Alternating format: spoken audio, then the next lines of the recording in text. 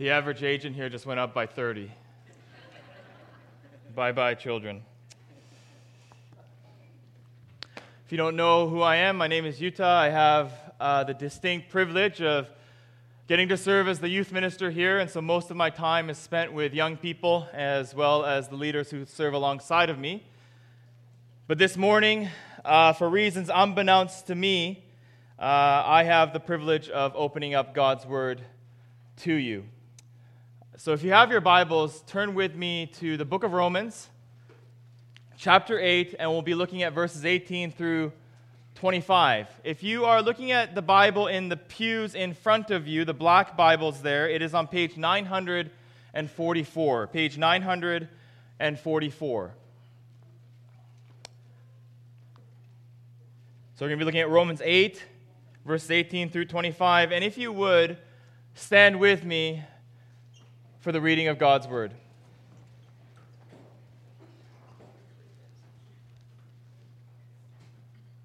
Romans 8, chapter 8, verses 18 through 25. This is what it says. For I consider that the sufferings of this present time are not worth comparing with the glory that is to be revealed to us. For the creation waits with eager longing for the revelation of the sons of God. For the creation was subjected to futility, not willingly, but because of him who subjected it, in hope that the creation itself will be set free from its bondage to corruption and obtain the freedom of the glory of the children of God. For we know that the whole creation has been groaning together in the pains of childbirth until now. And not only the creation, but we ourselves who have the first fruits of the Spirit groan inwardly as we wait eagerly for adoption as sons, the redemption of our bodies. For in this hope we were saved. Now hope that is seen is not hope, for who hopes for what he sees? But if we hope for what we do not see, we wait for it with patience. For the sake of your legs, you can sit down. Let us pray together. Father in heaven, we come to you through Jesus and by the Holy Spirit. And we together as a people confess our need for you. We need you to come and to meet with us. We need you to minister your word to us. We need you to be gracious and merciful to us. And not only this, Father, but we need you to uphold us and to sustain us. Father, it says in your word that your Son upholds all things by the word of his power, and so we just recognize our need for you this morning. Please work in our hearts and in our lives. Please do what only you can do. And please help me as the preacher. I am keenly aware of my own weakness and therefore my need for you to help me. So help us all, Father. And we ask these things in Jesus' name. Amen. Empty platitudes are a thing that we often hear in everyday language and everyday speech in our culture. Empty platitudes are those statements that we say that are quite trite or meaningless in order to ease the tension or ease the discomfort of a social interaction. Okay, so let me give you some examples. Let's suppose that one of your friends breaks up with his girlfriend of 2 years, and the first words out of your mouth are, well, don't worry about it, man. There'll be someone better. Or we hear this often in our culture surrounding death and funerals, around the passing of loved ones, without any reference to where the person is at spiritually, without any reference to what he or she believed, without any reference to how he or she lived their lives. We say something like, well, they're in a better place. Or perhaps someone's going through an extremely difficult trial, whether it be because of job loss or financial loss or a host of other reasons, and we say something like, well, just keep your head up and you'll get through. Or maybe a friend divulges his pains and his sorrows to us, and we respond with something like, well, everything happens for a reason. Or perhaps someone that you love, or you yourself are going through a sickness or an illness, and without really knowing the situation, someone just comes up to you and says, "Oh, I know you'll be okay. You'll make it through." Empty platitudes are everywhere in our culture. They're everywhere in our speeches. And what's surprising is that it seems that Paul offers an empty platitude himself in our passage just at first glance. Look with me to verse 18. "For I consider that the sufferings of this present time are not worth comparing with the glory that is to be revealed to us." Now, at first glance, that seems like an empty platitude. What Paul's saying is that, hey, look, listen, your hardship, your trial, your suffering, the pain that you're enduring right now, listen, it's small. It pales in comparison to what's in the future for you. It's really a short thing. It's really insignificant when you compare it to the grand scheme of things. And it sounds like an empty platitude that we would offer, but it's not. And so for the remainder of our time, I want to give the Apostle Paul the opportunity to explain to us and prove to us what he means by the statement that he makes in verse 18, because at first glance, it seems like it's one of the empty platitudes that you and I would offer. But it's far from it. You see, Paul had thought deliberately. He says, I consider. He had thought rationally and he had thought reasonably in light of the gospel. He had thought about his own sufferings. He thought about the sufferings of Christians. And he's saying, hey, listen, I've thought about this. And it's true. If you took your hardship and your suffering and your pain and you looked at your life with a myopic focus and that's all you had going on in your mind and in your focus, then you will be overwhelmed and you will become unraveled. But what Paul's saying is, hey, listen, I've done this. I've taken a step back and I've taken a look at the entirety of history and the entirety of eternity in light of the gospel. And when I look at it in the grand scheme of things, then the sufferings that we undergo in the here and the now seem small in comparison. What Paul's saying is that, yes, the stars and the moon shine brightly at night, but as soon as the sun arises, those fade into the background. And that's what Paul's saying. Paul's saying that when we consider and when we meditate upon the glory that is to be ours in the future, our present difficulty and our present sufferings fade into the background. Okay, that's what Paul's claiming right from the outset, but he can't say something like that without proving yourself and without arguing for and without explaining it, and so that's what I would like for us to hear from the Apostle Paul this morning. So there's really three headings to our sermon. The first heading is this: hear the groaning of creation. Hear the groaning of creation. And what Paul does here is that he personifies the creation. He gives to the creation feelings and longings. And what Paul wants to do is he wants to describe the feelings and longings of creation about its present state. And if Paul was just given one word to describe how creation feels about life right now, he would use the word groaning. And so what the creation is doing is that it's groaning together like a masterful orchestra, playing under the command of one director, playing one unifying theme and song, and it is groaning about its present condition.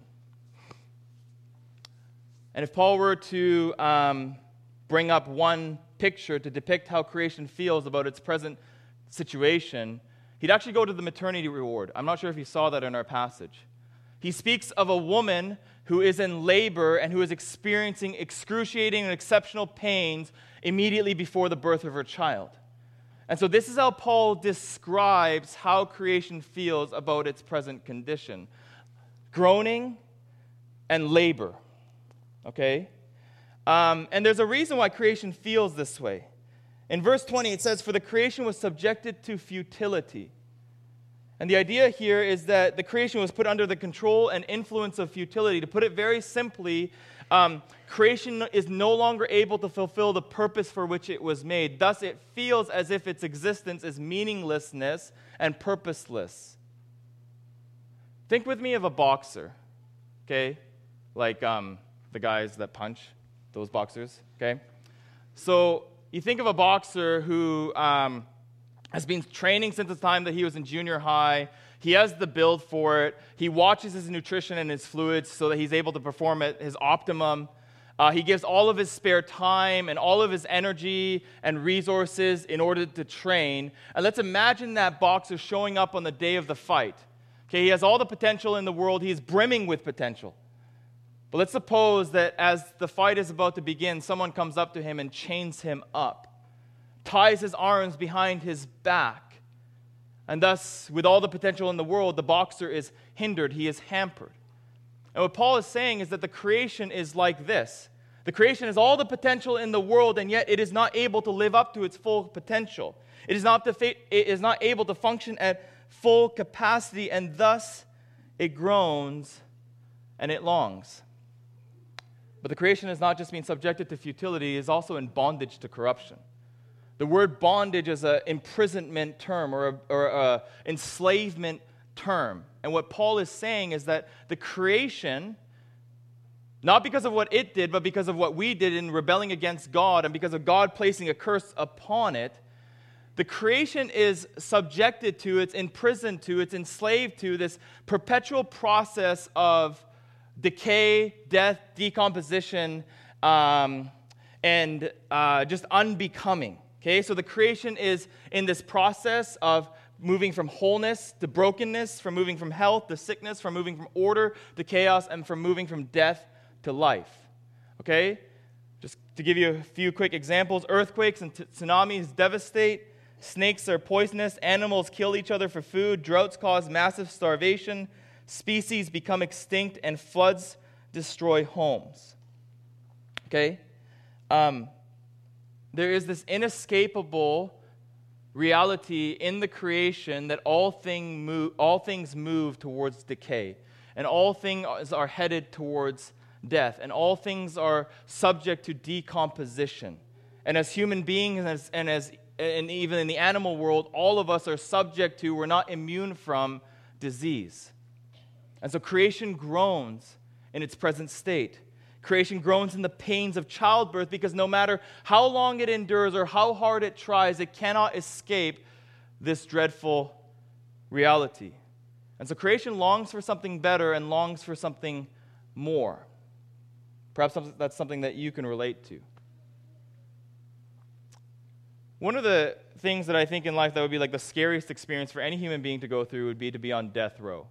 Okay, so I'm not sure if you're twisted like me and have thought about that, but I just think that would be an extremely scary set of circumstances to find yourself in.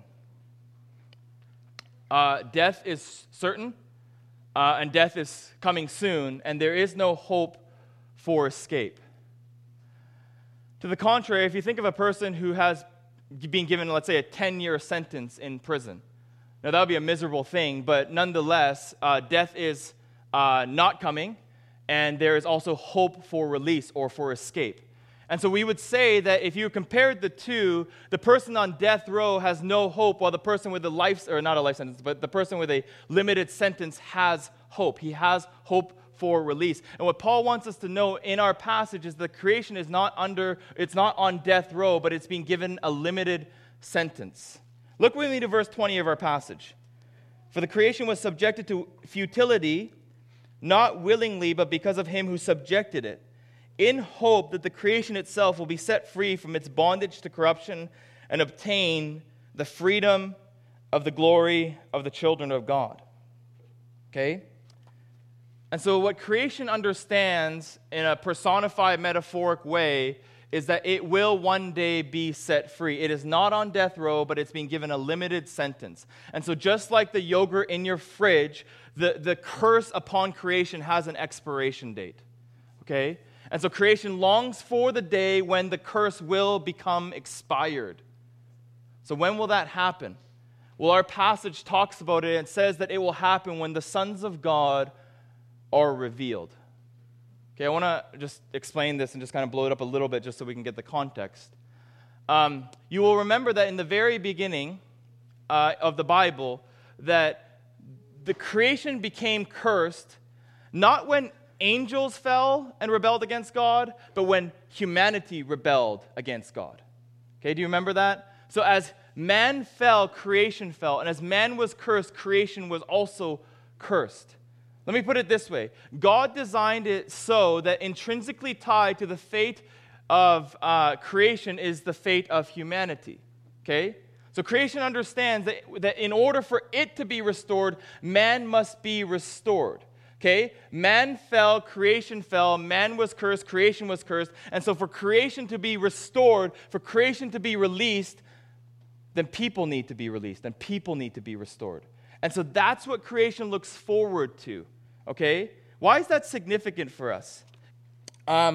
Because of this, okay? The entirety of the creation, through all parts of history and in all parts of the globe, has been waiting for one singular event, okay? The creation is not waiting for disease to be eradicated. The creation is not waiting for some war to end. The creation is not waiting for some environmentally conscious policies to be adopted. The creation is not waiting for you and I all to drive electric cars. The creation is waiting for one singular event, and that is this. The whole creation is on tiptoe to see the wonderful sight of the sons of God coming into their own. Okay, do you hear what Paul is saying? If you're a history buff, or even if you're not, you can just imagine all the things that it would have been cool for you to be at in the history of the world.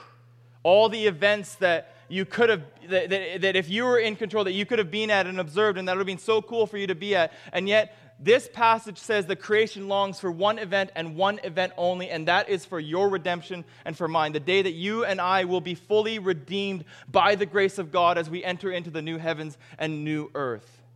Okay? Your redemption, your salvation, your future deliverance is so massive. It has such massive implications that is the one event that creation looks forward to.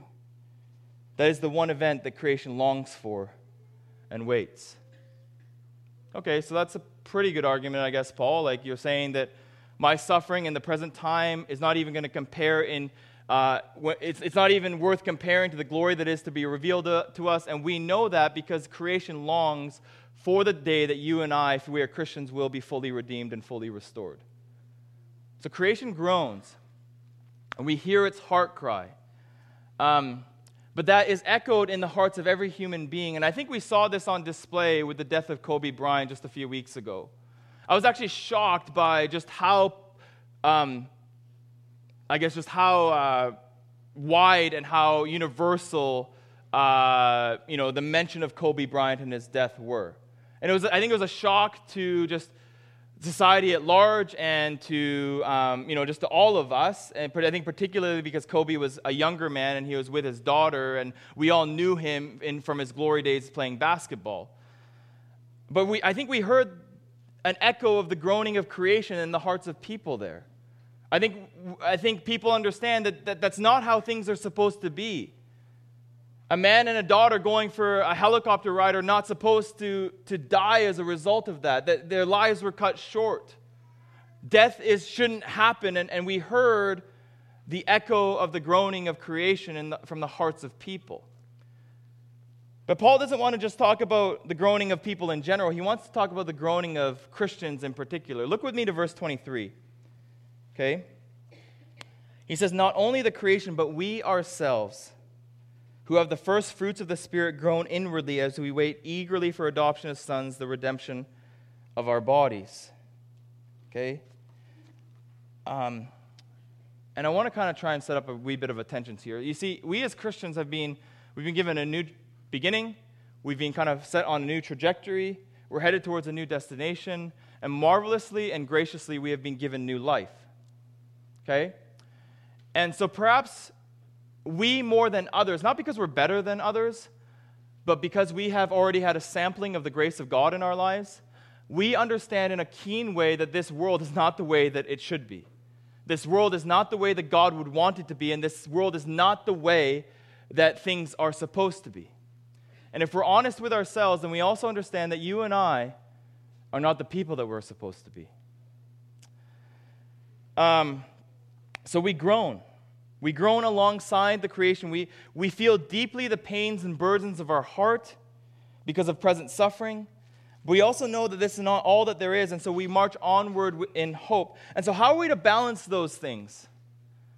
Hardship and hope, groaning and glory, suffering and future salvation. How are we to kind of hold those in tension in the Christian life? Because we know that they're both realities. We know that suffering is a reality. I don't need to make that case to you. But we also know that future glory is a reality. And so how are we to manage that tension, and how are we to balance those things? For the remainder of our time, I would like to allow the Apostle Paul to do two things. And so this is heading number 2 if you're taking notes. I want him to bring us down from Everest. I want him to bring us down from Everest. You see, if you have finished reading or studying or listening to a sermon series on Romans 8, then you will have just summited the Mount Everest of the Bible. Now, I'm sure there's lots of Mount Everest of the Bible, but this is certainly one of them, okay? And because in it, Paul speaks of just glorious certainties and promises and gifts for you if you are a Christian. He promises that you will have a clear conscience because you are no longer under condemnation. He promises to you that you will be able to live a godly life and put off sin because the Holy Spirit has come to indwell you. He says that you are now a part of God's family because he has done the hard work of bringing you into his family. He says that you will inherit all things because somehow you and I, if we are Christians, will inherit what Christ inherits. And he also says that you are perfectly secure because God will not let you go. Now imagine summiting Everest, okay? All the weeks and months of preparation that have gone into that thing, and then going up and down the mountain so that you can acclimate to the air. And then finally you reach the top. And you're taking in the view and you're in awe of just the beauty of what is before you. And you're so satisfied with your accomplishments and you're celebrating with the team that helped you to get there. And you're just at the height of life. But eventually you're going to have to come down that mountain and return to normal life with all of its problems and issues. And I think that if you're going through Romans 8 as a Christian, this might be how you feel. Because you're forgiven of your sins. You've been empowered by the Spirit. You've been adopted into God's family, and you're secure forever because of the love of God. But you're like, that's great, but my life, it just doesn't seem to add up. And it's yes, gospel is glorious, but my life sucks in some ways. And so how do we manage that? Well, one of the things that Paul's doing in this passage is that he's bringing us down from Everest. And what he's reminding you and me is that the Christian is not the one who's always gleeful and joyful and happy and singing in the groaning creation. The Christian alongside of creation groans. And so you and I are not immune from the effects of the fall and the curse. You and I, contrary to what many false Christian teachers say, are not immune from sickness and disease. You and I will struggle with sin and with temptation, and you and I are not promised an easy and comfortable life. That is not what the Scriptures promise or teach. But one of the things that Paul wants us to know, and I think this is extremely key, is that our suffering, far from being optional, far from being something that we should avoid at all costs, it's actually mandated for each and every Christian that has ever lived. Look with me to verse 17. And if you're a typical North American, then this will shock you. Because suffering is not seen here as this evil thing to be avoided at all costs. It is actually demonstrated to us to be the pathway to glory. Look with me to verse 17. And if children, then heirs, heirs of God and fellow heirs with Christ. So if you're a child of God, this is true of you. Provided we suffer with him in order that we may also be glorified with him. Now that suffering is going to look different for each and every one of us. That suffering is going to look different for each and every one of God's children. That suffering is going to come from a variety of sources for each and every one of us. God in his providence will work that out. But as it was for our elder brother, whom we are to copy and to imitate, who is called a man of sorrows and a person acquainted with grief, right? We're talking about Jesus, and who at the climactic point of his life died a gruesome death on a Roman cross. And it was only after that death that Christ was able to enter into his glory. Suffering, then glory. Cross, and then glory. That is always the order, and there are no exceptions, not for Christ and not for the Christian. So what that means then is that your hardship and suffering, rather than being pointless and meaningless, is actually your pathway to the world that is free from pain and suffering. Your suffering is preparing you for glory. It is the pathway unto glory. That's not to say that we can't try and make our lives better. That's not to say that we can't try and get help in our suffering and with our suffering and trying to alleviate something. I'm just saying that the Christian should not be at all costs trying to avoid hard things, but they should be embracing the things that God brings into their lives as a means of good for them, because it says in Romans 8:28 through 30 that God is working all things out in our lives in order to conform us into the image of His Son, in order that Jesus might have preeminence among us. And if we are to be like Jesus, then we are to be people of the cross, people who bear the cross on our way to glory. Paul doesn't merely want to explain the purpose of your suffering, though. He wants to give us hope in it. Okay? Paul wants to give us hope in it. And in order to do that, he's going to take us up the tower. Okay? So this is the third point. If you're taking notes, he's going to take us up the tower. One of the things that I love about the Scriptures is that it deals with us honestly and candidly, and it addresses the hard things of life. It acknowledges our pain and our suffering. It recognizes our just the burdens that we carry and the fears that we have, and it speaks to them. It sees them and it speaks to them. And what Paul's doing in this passage, if we were to kind of think of it as an illustrative thing, is that he is coming alongside of you in your suffering, in your pain, in your hardship, in your valleys, and he's coming down to you. And he's putting his arm around you and saying, follow me.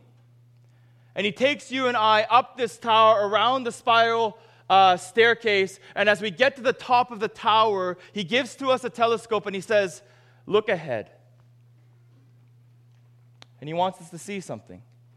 He wants us to see the home which will be ours, and he wants us to see the future which will be ours. He wants us to get a glimpse of the beauty of what is ahead for us so that we can have hope to carry on in the present. He wants us to get a glimpse of that. I'm going back up, but in the metaphor, going back down. Okay, so as Paul brings us back down the tower into the valley, and as we are about to continue on our journey towards the celestial city, Paul says this to us. Hey, listen, it's okay for you to groan. The whole creation is doing it. And if you don't groan, then you're the one who's weird, and you're the one who's odd, and you're the one who's not on the right page. It's okay to groan. But groan with hope. Groan with hope. And as you carry on in this journey, I want you to remember 3 words that will help you to endure trials along the way. So the Apostle Paul, as our mentor, as our spiritual guide, he says, hey, I want you to remember 3 words. And we'll cover these 3 words in the remainder of our sermon here. The first of these words is rest. Rest. I'm not sure if you know this, but rest is actually a major theme in the Bible. You remember that God created the world in 6 days, and then he rested from his work of creating on the 7th day. And that's obviously an indication of chronology. But I think it's more than that. I think what God is saying there is that he created the world and humanity to be in a state of rest. That's where God wanted his creatures and his creation to be, was in a state of rest. We lost that in the fall. We'll come back to that. And then as we move forward to the 10 Commandments, which were to govern the people of God in the Old Testament, the 10 rules or the 10 laws. Number 4 on that list was that you shall keep the Sabbath day holy, and you shall not do any work on it in order that you may rest. And as we fast forward to the time of Jesus, he says in a very important and a very well-known statement to the masses, to the crowds, and I think to you and to me, he says, come to me, all who are tired, and all who are heavily burdened, and I will give rest for your souls. But then as we look forward to the book of Hebrews, the book of Hebrews says that yes, you can find spiritual rest in Jesus now, but full, complete, and ultimate rest for you, Christian, is not now but future. We still must strive in order to enter the rest that God has promised for us. And so while it is true that we can experience spiritual rest now, full, complete, and total rest is a future reality. This is what God has created us to experience. He created you and me to be at rest. He created you and me to be people who are at rest. And unfortunately for you and for me, that the moment that we were kicked out of the garden, we lost that rest. And ever since then, God has been working tirelessly and resolutely in order to bring us back into that rest. And there are people here this morning that are just kind of tired and exhausted, and life has taken its toll on you, and you are battered. Others of you are working hard and you're striving, but you're constantly met with obstacles and setbacks. And what the gospel promises is that one day all of this will come to an end. Your striving will cease, your toil will end, you will be at rest from all your labors and struggles, and you will be at rest with God, with others, and with yourself.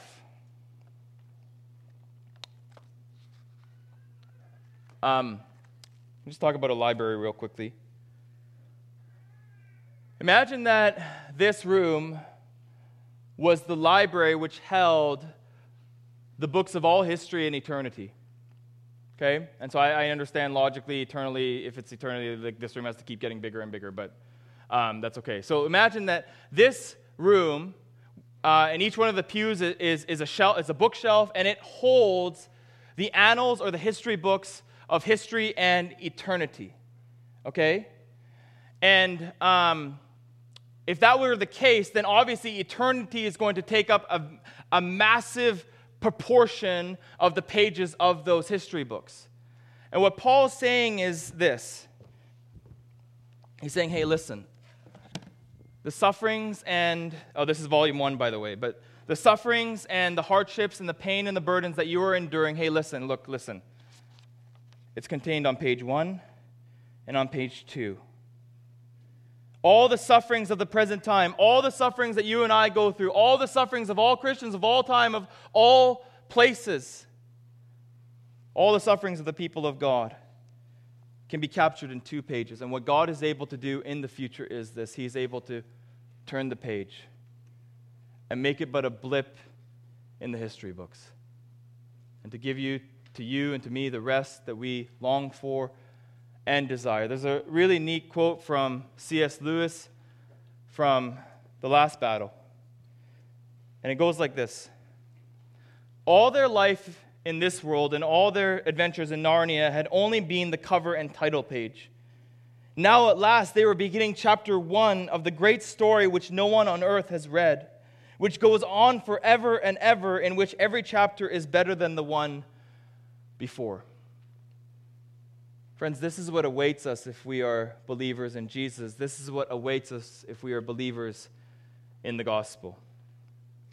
Word number 1 is rest. Paul says, hey, the second word I want you to remember is freedom. Freedom. We have already discussed much of our present experience, how it is infested with sin and with sickness, how we are just burdened with the realities of living in a broken and fallen world. Our bodies are susceptible to weakness, to illness, to failure, and even to death itself. That's why there is a multi-billion-dollar pharmaceutical industry. That is why coronavirus exists. That is why there are hospitals in every city, and in some cases filled to the brim with patients. Okay? And as you live longer, as you advance in age, your health actually decreases and gets worse. Your tiredness and exhaustion also become more and not less. And at the end of it all, we go back into the grave, don't we? To dust you shall return was the sentence pronounced upon humanity in the garden, which leaves our loved ones in agony and trying to make a sense out of our deaths. Furthermore, I think many of us are aware of the spiritual effects upon us of living in a fallen and broken world. Many of us are inclined towards anxiety and towards panic attacks. Some of us struggle with depression and despair as they rear their ugly heads. Many of us are completely fearful of the future, fearful of the uncertain and the unknown, and so we can become paralyzed at times. And then there are another group of people that I have in mind here, and that is those group of people who struggle with their physical bodies. And unfortunately, this issue has become taboo in the church for whatever reason. I don't think it should be taboo because there's not a sin or a struggle in the experience of humanity that is not common. It's not like, hey, if you struggle with this, then you're unique or something like that. But anyways, people who don't feel at home in their physical bodies, people who somehow wish that they did not want the body that they were given at birth. I'm thinking of people who struggle with gender dysphoria. I'm thinking also of people who really struggle with their body image, which can manifest itself in a number of ways. But eating disorders might be one way. An obsession to work out and be at the gym might be yet another. Friends, there is hope for you in this passage. There is freedom that is promised to you in the gospel. I think there's freedom now, but full, complete, ultimate freedom that is promised to you in the future. Notice the words of this text. It says in verse 21 that there will be the freedom of the glory of the children of God. And it says in verse 23 that we eagerly await our adoption as sons, the redemption of our bodies. So we're going to be unshackled and unchained, and we're going to be set free and released, and we're also going to be renewed and repurposed.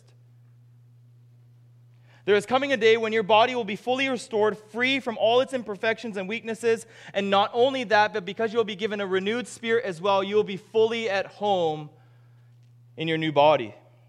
You'll be given new curse-repellent, sin-absent, death-repellent bodies that will be perfectly suited for you, and they'll be perfectly suited for the new world. You will be the truest version of yourself that you have ever been in the new world. And you'll finally be free. Free from all sin, sickness, and suffering, free from all decay, disease, and death.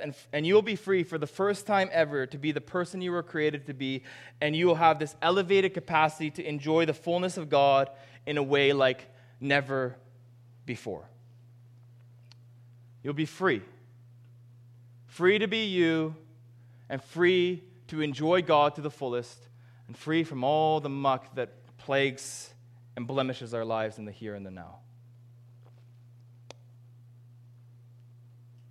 Paul says to us, hey, I want you to remember that rest is coming. I want you to remember that freedom is ahead. And I want you to remember that heaven and not here is your home. Home is the third and final word. Look at verse 23.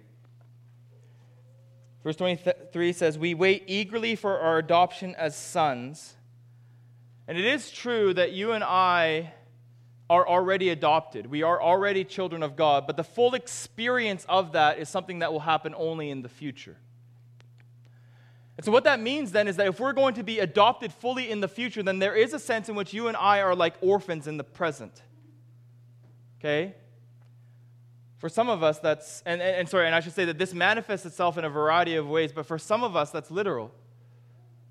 We don't have a mom and a dad. We don't have a family that we belong to. Others of us, maybe we had a nuclear family, but it was quite unhealthy at home, and so going home and being at home was hostile and hazardous.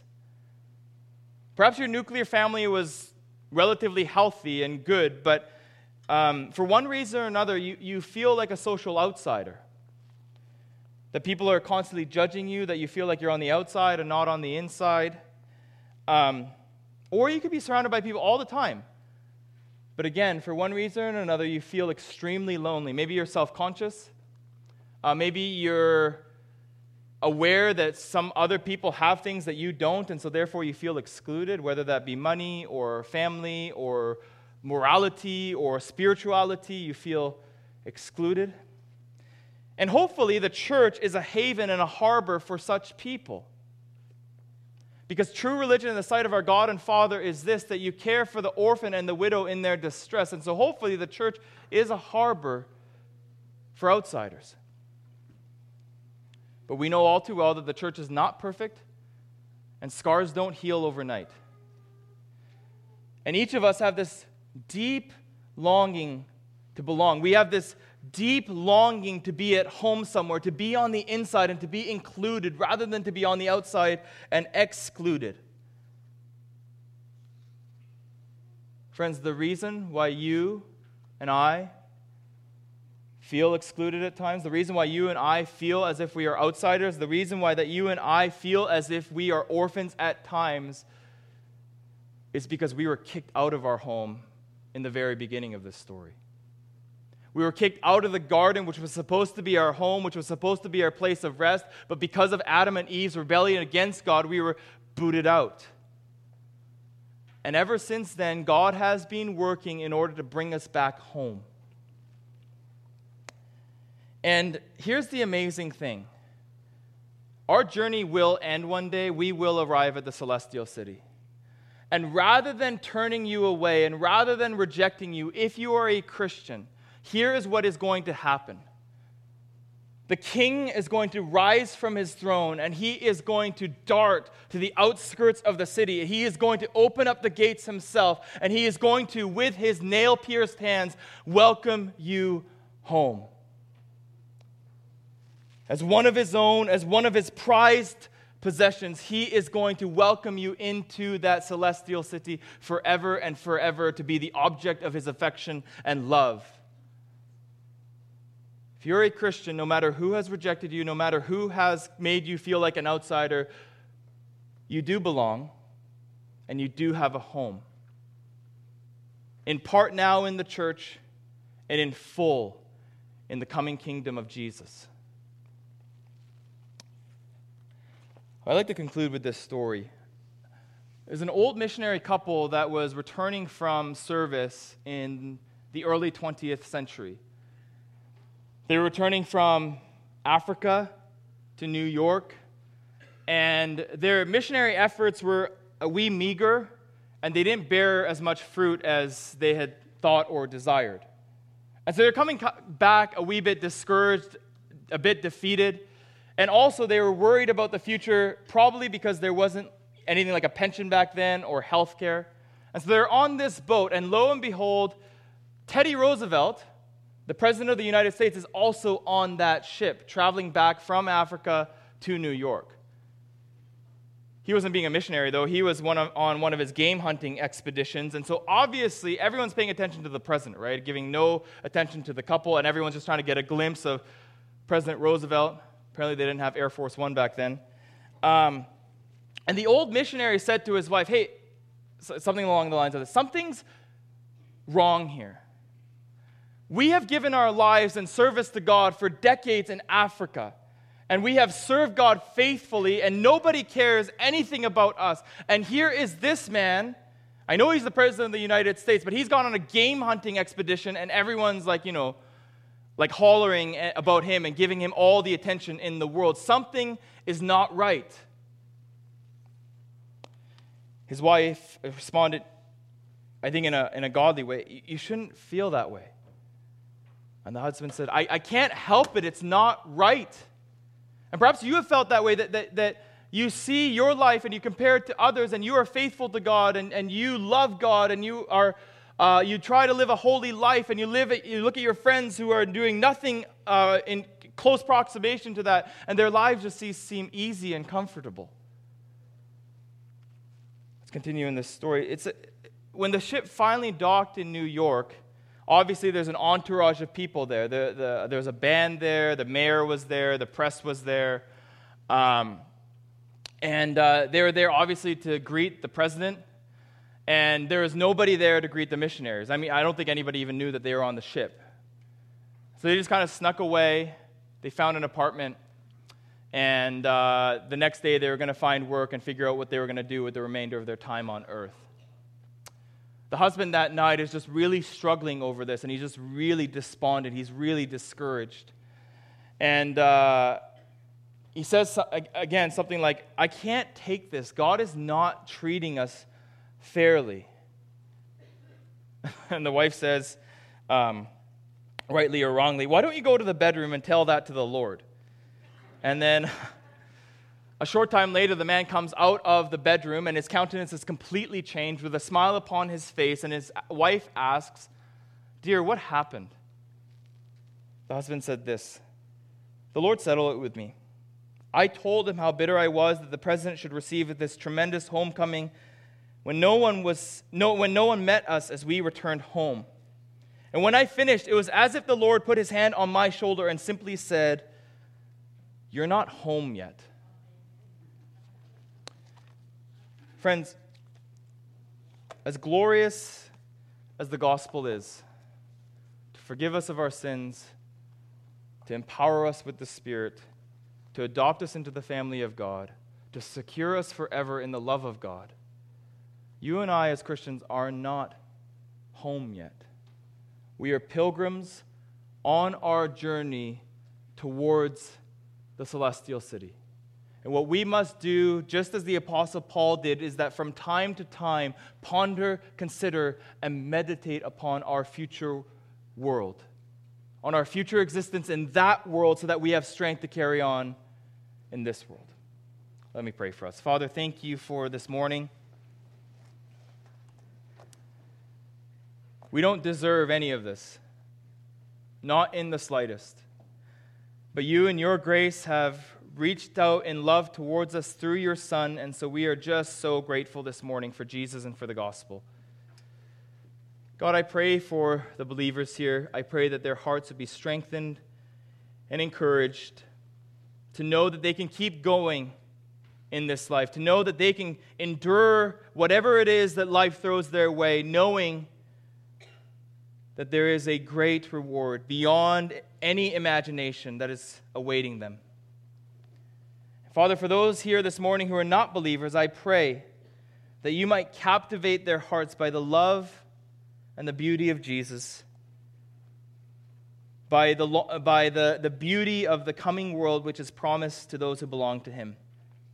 And we ask these things in Jesus' name. Amen.